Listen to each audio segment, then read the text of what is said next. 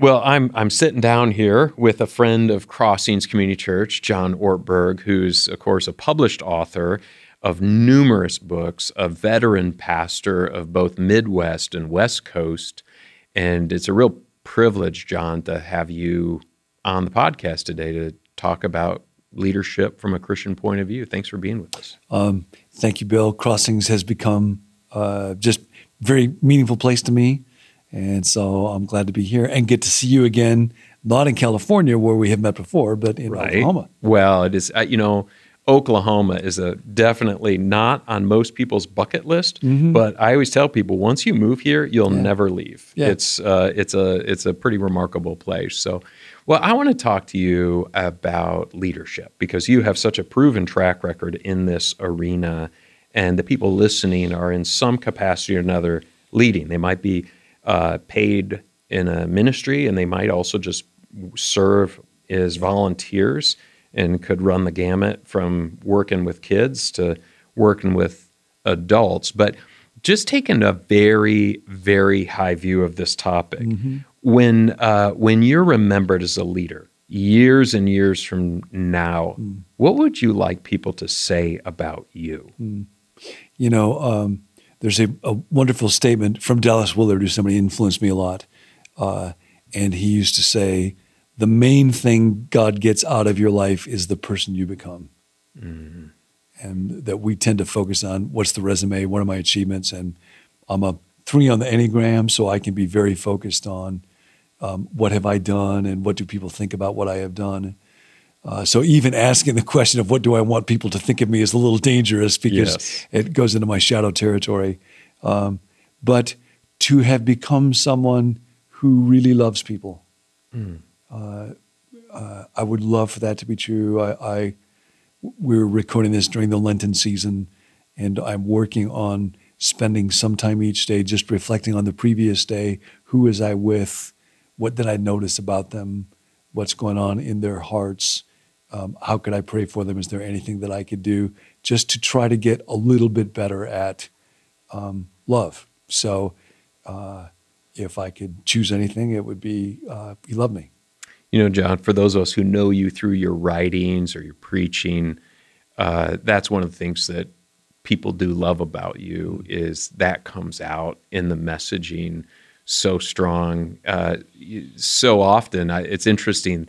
Many people, the response to that question would be things they led, things they touched. But just to bring it back down to what this is really all about, it's the people. Leadership is a people-centric enterprise, and that you'd notice that. That's good. I find that encouraging. I find that challenging. Yeah. That's such a great reminder. Well, on that note, over the last 20, 30 years, maybe longer, there has been a great deal of influence that the business or the commercial sector has had on the church.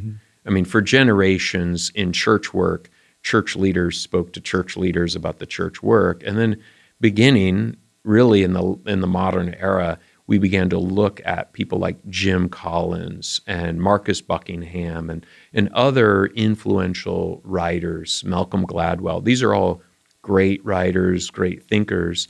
And so that's come into the church. And so more and more church leaders refer to those folks. What's been good about that influence within the church, and what's maybe been some of the not so good as a result of that business enterprise coming into the church setting? Yeah, I think the good part of it is people are people. Human nature is human nature.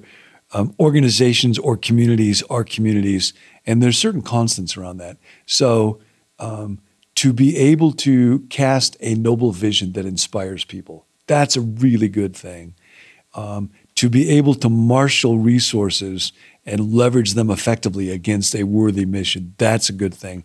To be able to evaluate, now these resources are not working well, to be able to get the right person lined up with the right job and give them feedback and be developmental so that they can get better. To build a team, have the right people on the right chairs in the team, have the team moving in the right direction, have the team be healthy.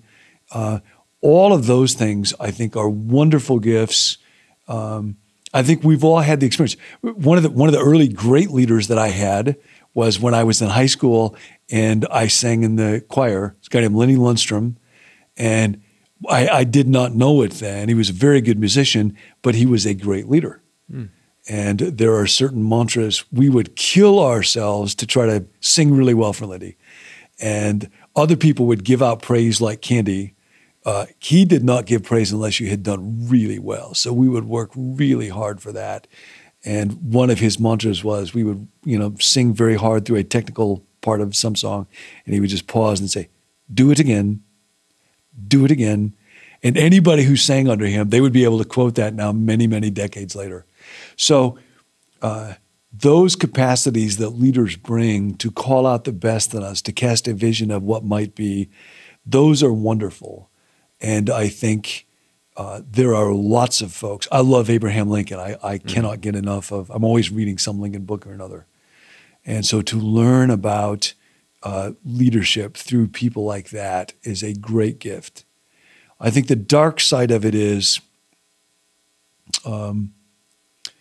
when we start to think about the church in terms of metrics, results, celebrity culture, the glamorization of leaders,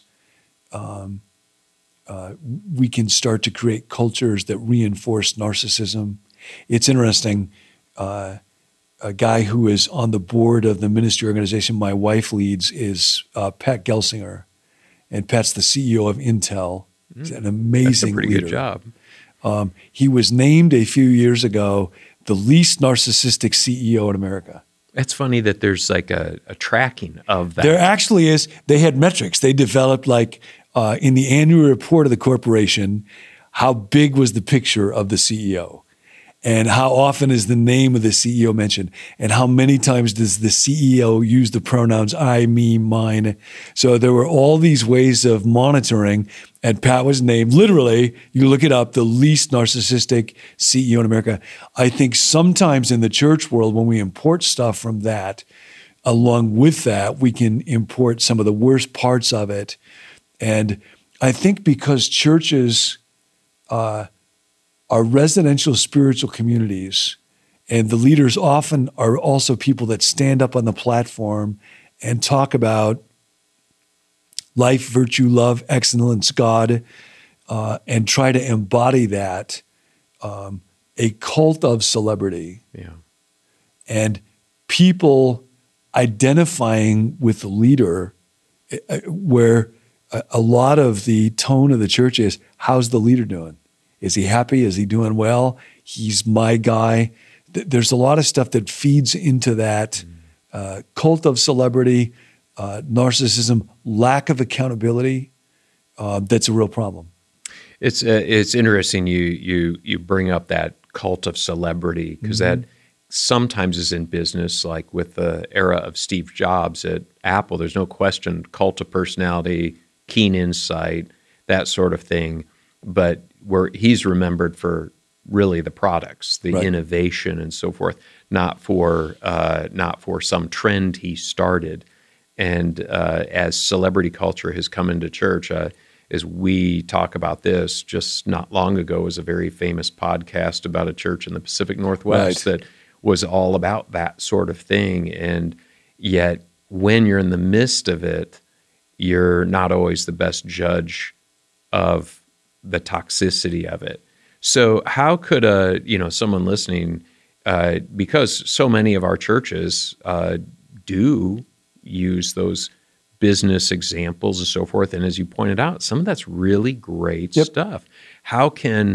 Is there any sort of internal barometer a leader could use to say, that's a bridge too far? Yeah. I was listening to somebody the other day who's a really good thinker, New Testament theologian, and he was saying he doesn't like the word leadership, he just likes the word followership. And I get that. I think it's a wonderful point in a lot of ways. I think the need for humility and needing to be a follower is a very important thing. When Jesus talked about leadership, most often it was to warn people about it. Yeah. And I think that's because we all have a kingdom. Your kingdom is the reign of your effective will. It's very hard to lead people without violating their kingdom. Yeah. And I think sin always gets into everything. And the better and more powerful something is when it's good, the worse it is when sin infects it. Oh, wow. So That's I think quite a because statement. leadership can impact so many people, that's why leadership is so toxic when it becomes damaged. I was talking to some people very recently about a system that they're in where clearly there is toxicity and unhealth. I think one question to ask is, if I was on the outside looking into this situation, how would it sound? And those podcasts from Mars Hill were fascinating. If you're listening from the outside and you hear a story, you think, how could anybody tolerate that? Who would put up with that? When you're inside, it feels totally different. God is at work. Amazing things are happening.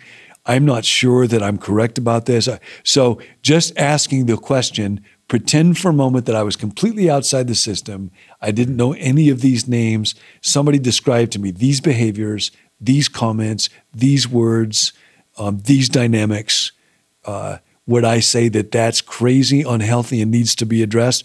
Or would I say, nope, I think that's really on target? I think that'd help people a ton. That's just what we need to hear, is that kind of insight of outside looking in.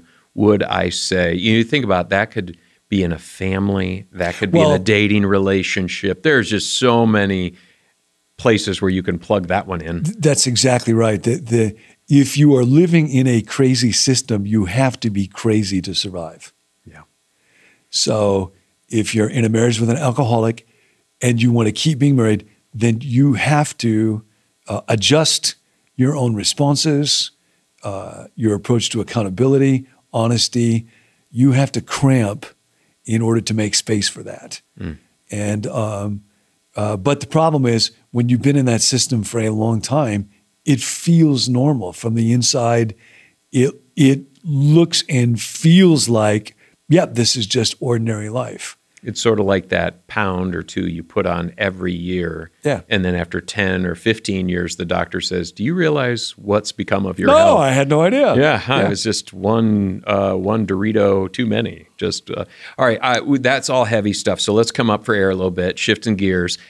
You could sit down over a cup of coffee with 3 leaders from history. Who do you sit down with? Yeah. Abraham Lincoln for sure. Jesus, it kind of goes without saying. That's your only Bible one. You got Jesus, Okay. so nobody else from the Bible. Abe Lincoln, Jesus. I also enjoy a lot reading about Winston Churchill. And I think partly because I love communication, and his communication was so extraordinary. And he was just such a colorful character. Oh, he's a masterful politician Yep. who didn't always make people happy, and occasionally, he wins the Second World War and shortly thereafter is voted out of office. And so it goes, but then he's back in, I guess. So, there's a lot of people who would say basically he had about 18 months when England stood alone against Hitler, and his speeches rallied everybody. Yeah. And he got it right then and was wrong for much, if not most, of the rest of his career. But I would love to be at a dinner with him. boy, he might have tea, not coffee, but I like your choice. That's he would good. have whiskey. Those are, I think he would, which would make the whole thing more colorful. Yeah. Certainly. Okay. Years ago, I was introduced to a concept that, especially for Christian leaders, that using the example of the Apostle Paul, is that everybody needs a Paul in their life, someone who's building into them, challenging them, mentoring them, and everybody needs a Timothy, somebody that if you've gotten to a place of your own spiritual life that you can pour into others. So with that in mind, where do you go looking for a Paul? Where do you go looking for a Timothy? I imagine in your life, I know Dallas Willard has been a Paul to you. So how do you find these people? Yeah. I have been, I was talking to a friend about this not too long ago, just extraordinarily fortunate in a number of people. The first pastor I worked for, John F. Anderson, was a person of immense joy, believed in me, encouraged me. And then David Hubbard from Fuller Seminary, a guy named Lou Smedes that was also from Fuller, Neil Warren, a guy named Max Dupree, who's an amazing leader, a guy named Sam Reeves, Dallas Willard for sure. So I have been, and I don't know why, just extraordinarily fortunate. I had a good relationship with my dad, and I think in some ways that kind of set me up for those kind of relationships. By the way, everybody listening to this of a certain vintage just kind of turned a little green with envy because you mentioned some just amazing people, stellar names right there. Yeah. I had a preaching teacher, Ian Pitt Watson, who would be on that list also. Did Max Dupree give you any Herman Miller furniture just from that relationship? I mean, did you come away with an Eames fiberglass chair? I don't have any of Max's furniture, but Max passed away just a couple of years ago, and I did his service. And for those listening, Max Dupree was the head honcho of Herman Miller office. I'm correct on that. No, that's exactly right. I'm a Michigan native, so kidding. Yeah, Max was a legend in that state for what he did in turning office furniture into something that wasn't boring, but now we have around our dinner table. Yep. And there's 1,000 Max Dupree stories about the nature of leadership. Yeah. First task of a leader is to define reality. Yeah. And so I have lots and lots of wisdom from Max. But no, he didn't give me any furniture at all. I don't know what that's about. Well, okay. But I would say look for somebody that you can learn a lot from and that you deeply admire. And then there has to be a certain level of chemistry. They have to want to be around you. Yeah. And for people who are looking for someone like that, I think it's important to take it one step at a time. Sometimes a person will approach a stranger and ask, will you mentor me? And trying to go from 0 to 100, I think, is not a good idea. So ask for a single conversation and bring some value to them. A thought, an idea, expressions of appreciation, buy them coffee. Yeah. And so take that relationship one step at a time. And then I think it's the same thing on the other hand, getting older to ask, who can I pour back into? And I've had to be more intentional about that, Bill. I found being a mentee for whatever reason of health or unhealth came very naturally to me. Being a mentor, I have less clarity as to whether I'm being helpful for someone or not. And everyone listening right now is like, I'll sign up to have John mentor me, and it'll be of great value. Well, but I hear what you're saying. There is that sense where did this conversation help you in some way? What I find is if I give a talk, I have a sense, I may be off, but I have a pretty clear sense of, yep, I think that was really helpful, or nope, I feel like that missed the mark and why. If I have an hour conversation with somebody, I'm much fuzzier on that. Yeah. And I think there are people whose wiring is different, who are naturally great coaches, who, when they got to the end of a talk, they'd be able to take you back to, this was the key moment. Right here, I saw that person was really moved. Here, I could have challenged them, but I didn't. And so I have to be more of a student of, that's part of why, like I mentioned before, I'm trying to take some time each day to think back on my encounters with people the previous day and look at how are they doing, what did they say, what was their mood like. Part of that is because I'm trying to get better at those conversations and how can I serve to mentor or coach, because I feel like I got such a gift from that. But it doesn't feel to me like it comes nearly as naturally as giving talks does. Well, it just, in there, so much wisdom of you need to have the built-in reflective space to think back on the conversation, to think about what was said, what you said, what they said. Was that helpful? I think in my own life, I tend to move from thing to thing to thing, appointment to appointment to appointment without the reflective space. So you're just giving me something to chew on there. And I imagine those who are listening, that's something to chew on right there, is of the people that God's put in my path that I have some sort of influence over. What do I know about them? What do I know about their needs? I was just talking the other day to a guy who's written a wonderful book, Managing Leadership Anxiety. Steve Cuss. That is a terrific book. Isn't it? Yeah, it's a brilliant book. Yes. But he was talking about his model of development as he was being educated for ministry. Super simple. It's action, reflection, action. Yeah. And that was just built into his education process. And there used to be CPE, clinical pastoral education, in certain traditions. Yeah. And so that engage in ministry, preaching, counseling, leading, whatever, and then you take a chunk of time to write and reflect on it. Yeah. What happened? How did I experience it? what worked, what didn't, where was God in it, and then take that back into your next activity. And I think just something as simple as that model would serve people well. But you're right. A lot of us get so anxious to get stuff done that we don't do the reflection part. And we really short circuit our growth because we just end up making the same mistakes over and over. We always have these debates about breadth and depth. And so often we end up shallow because we're just spread too thin. Yes. And that's not news. We've known that forever. Franklin Covey and those people were out there to try to help us.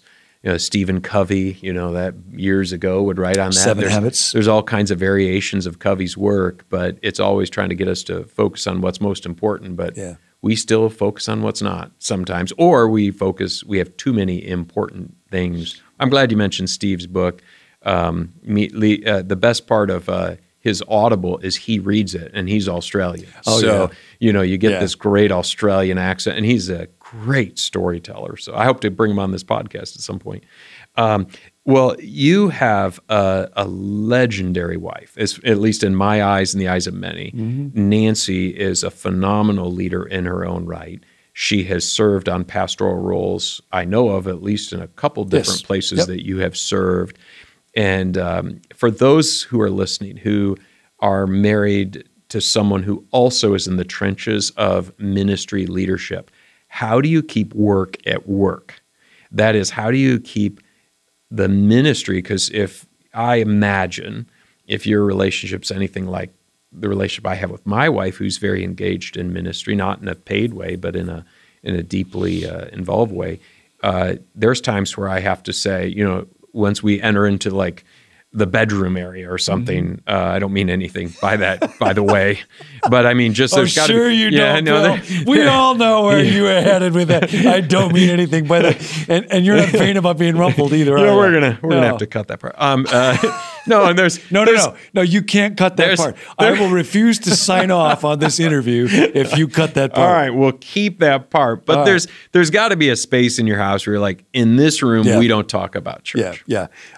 So for Nance and I, when we dated each other, we knew that we were both interested in ministry, but it wasn't what pulled us together. We enjoy each other a lot. Yeah. And we've certainly had lots of issues and seasons of intense, difficult stuff to work through. But there's pretty much always been a sense of enjoying each other and also of being interested in ministry and how does church ministry work. There have been adjustments in that. Talking about leadership, if you think about leadership as a spiritual gift, Nancy's gift of leadership is much higher than mine. And I'm more of a communicator. When we first got married, I would never have been able to acknowledge that even to myself. Yeah. And then over time, it became unavoidably clear, and it was immensely painful for me for a while.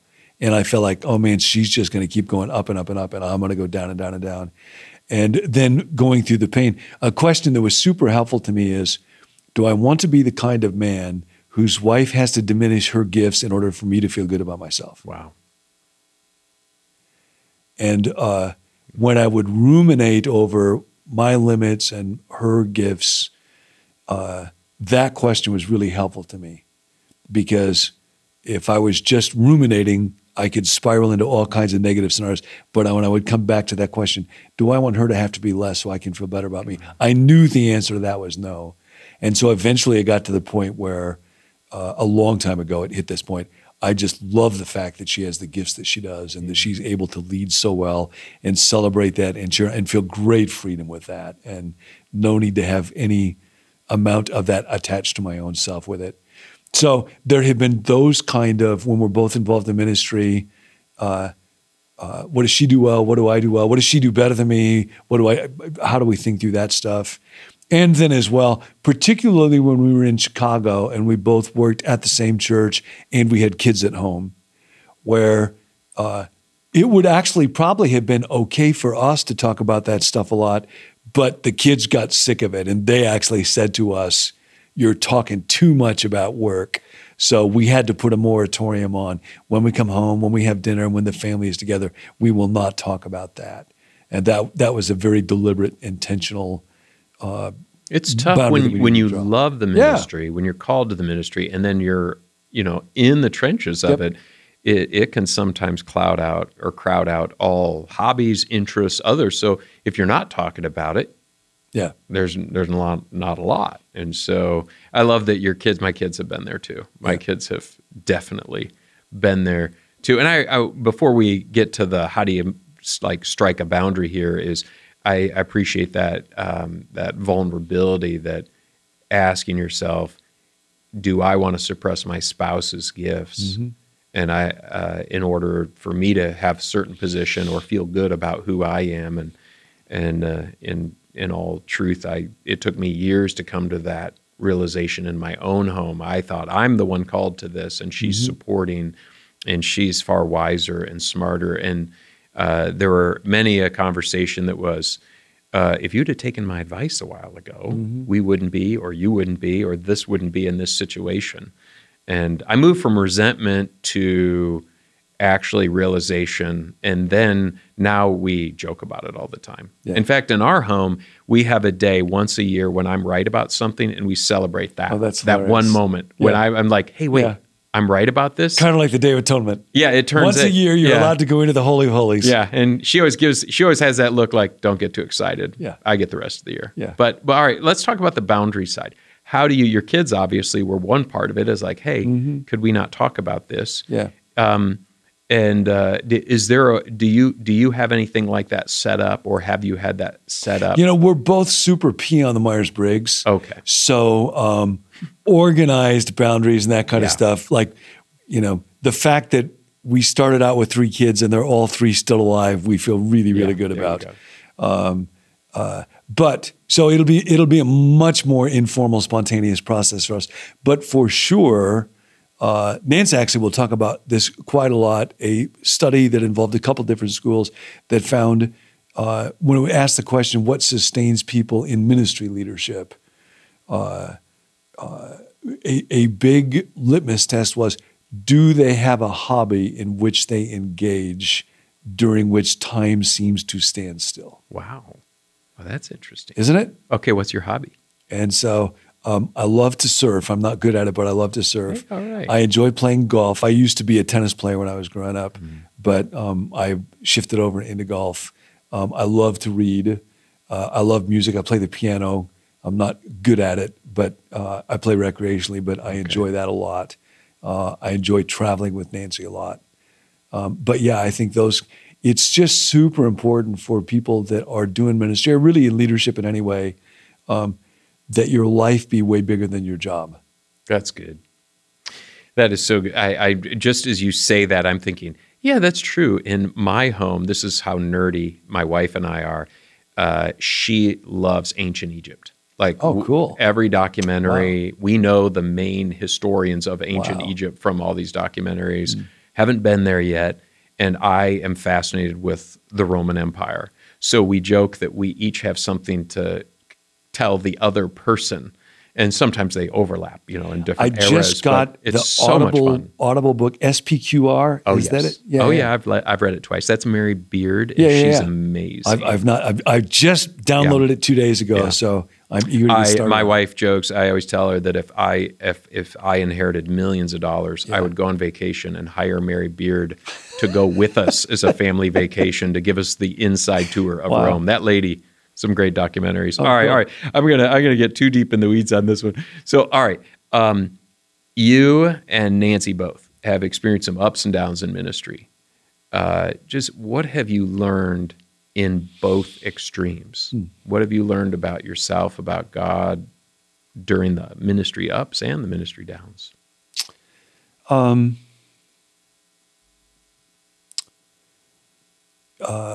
would say in the ups, the joy of being able to contribute and be involved in ways where you feel fully alive. Eric Little from Chariots of Fire, when I run, I feel his pleasure in me. That's such a great image. And it's not really at all about scale. It's just about the joy of running when you were made to run. I always love that verse from Psalm 19 that the Son rejoices like a strong man rejoices to run his course. Yeah.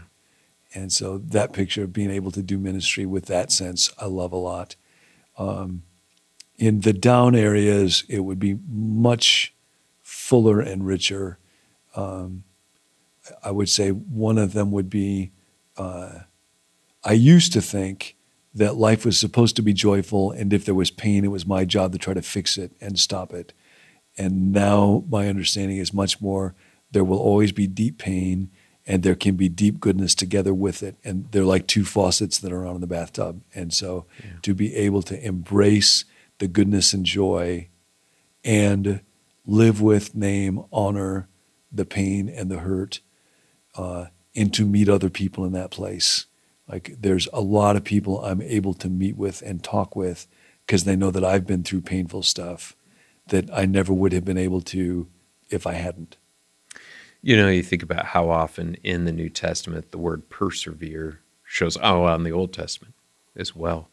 And it's not something we preach on, teach on, or muse on a whole lot. Mm-hmm. And part of that probably is in general, our lives in the Western world pretty good. Yeah. But thinking in terms of God meeting us in both places, in both extremes, that in his omnipresence, maybe that's the joy of those old creeds. So few churches are creedal, and mine is not creedal-based, but sometimes you repeat those creeds about things of God's omnipresence, and he can meet you in all places and in all situations. So, and there's words that can only come to mean something to you when you enter into a situation that is different. And one of the phrases that I read over these last couple of years that's been helpful, there's an old spiritual guide writer named Francis Fenelon, and he writes about a cross, and he says, sometimes resisting the cross is harder than the cross itself. Mm.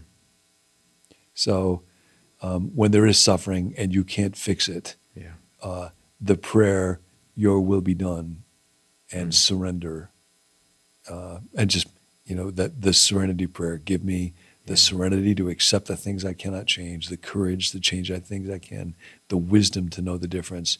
That takes on a whole different meaning when there is a really difficult cross. And if my mindset is, this is terrible, this is awful, I can't stand this, this must not happen, that can actually create even more suffering or more unnecessary suffering than the object of suffering itself.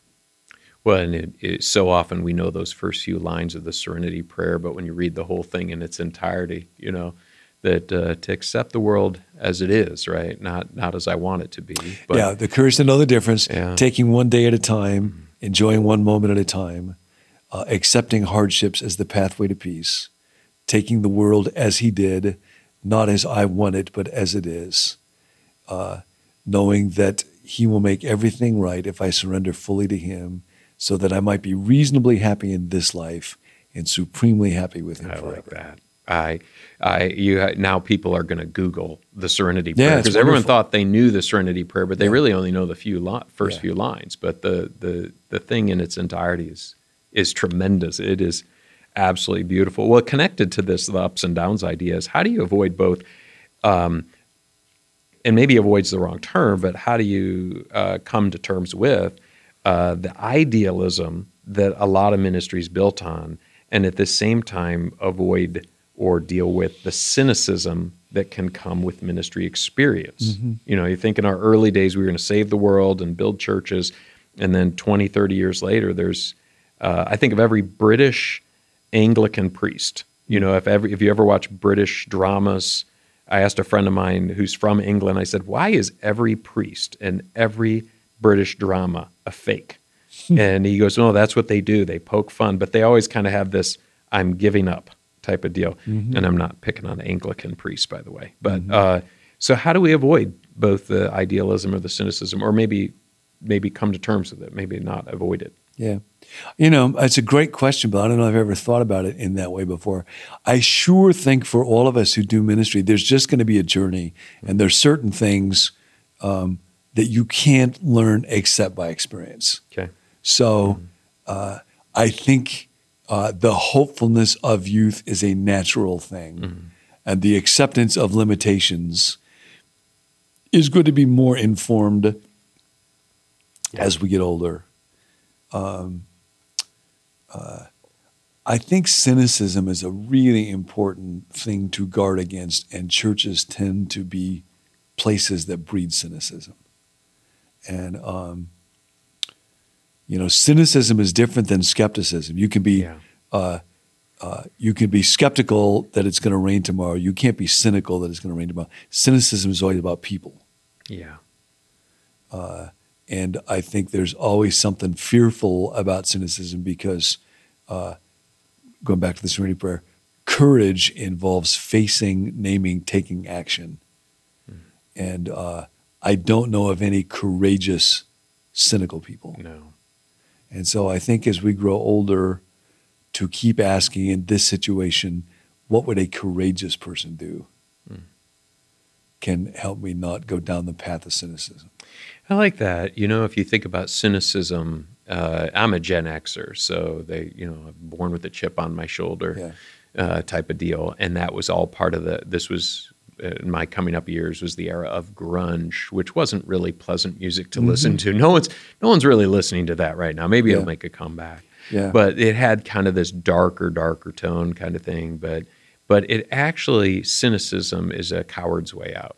I mean, to take it the opposite of it's courageous not to be cynical. In other words, to just go, whatever. Right. That's actually just weak. Yeah. But it's a protective shell. It's weak, but it doesn't feel weak. It enables you to hide. That's right. The choice of fear and avoidance. Yeah. And that's always toxic to the spirit. All right, happier subject. Yes. What are your devotional habits? How do you feed your soul? Yeah. So for the last couple of years, when it's been a more intense season, I will find myself waking up during the night every night. And so I've needed to have just a plan for what do I do. And initially, I would always get up and read and do the first few pages of Henry Nouwen, who is a good person to read in a time of pain. Now, my wife and I live in a one-room cabana that we rent from folks. So I don't have another room that I can go away to. So I will listen to a talk from Dallas Willard. There's just tons of those talks online. And then when I get up,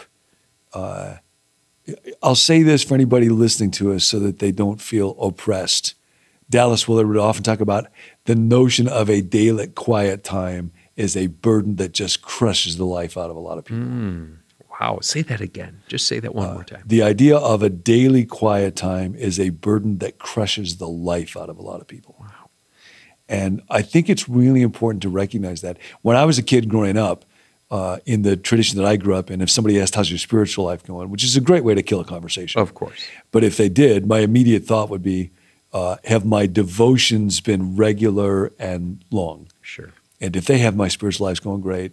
And I realized at one point, if you measure spiritual maturity by devotional practices, the Pharisees would come out on top.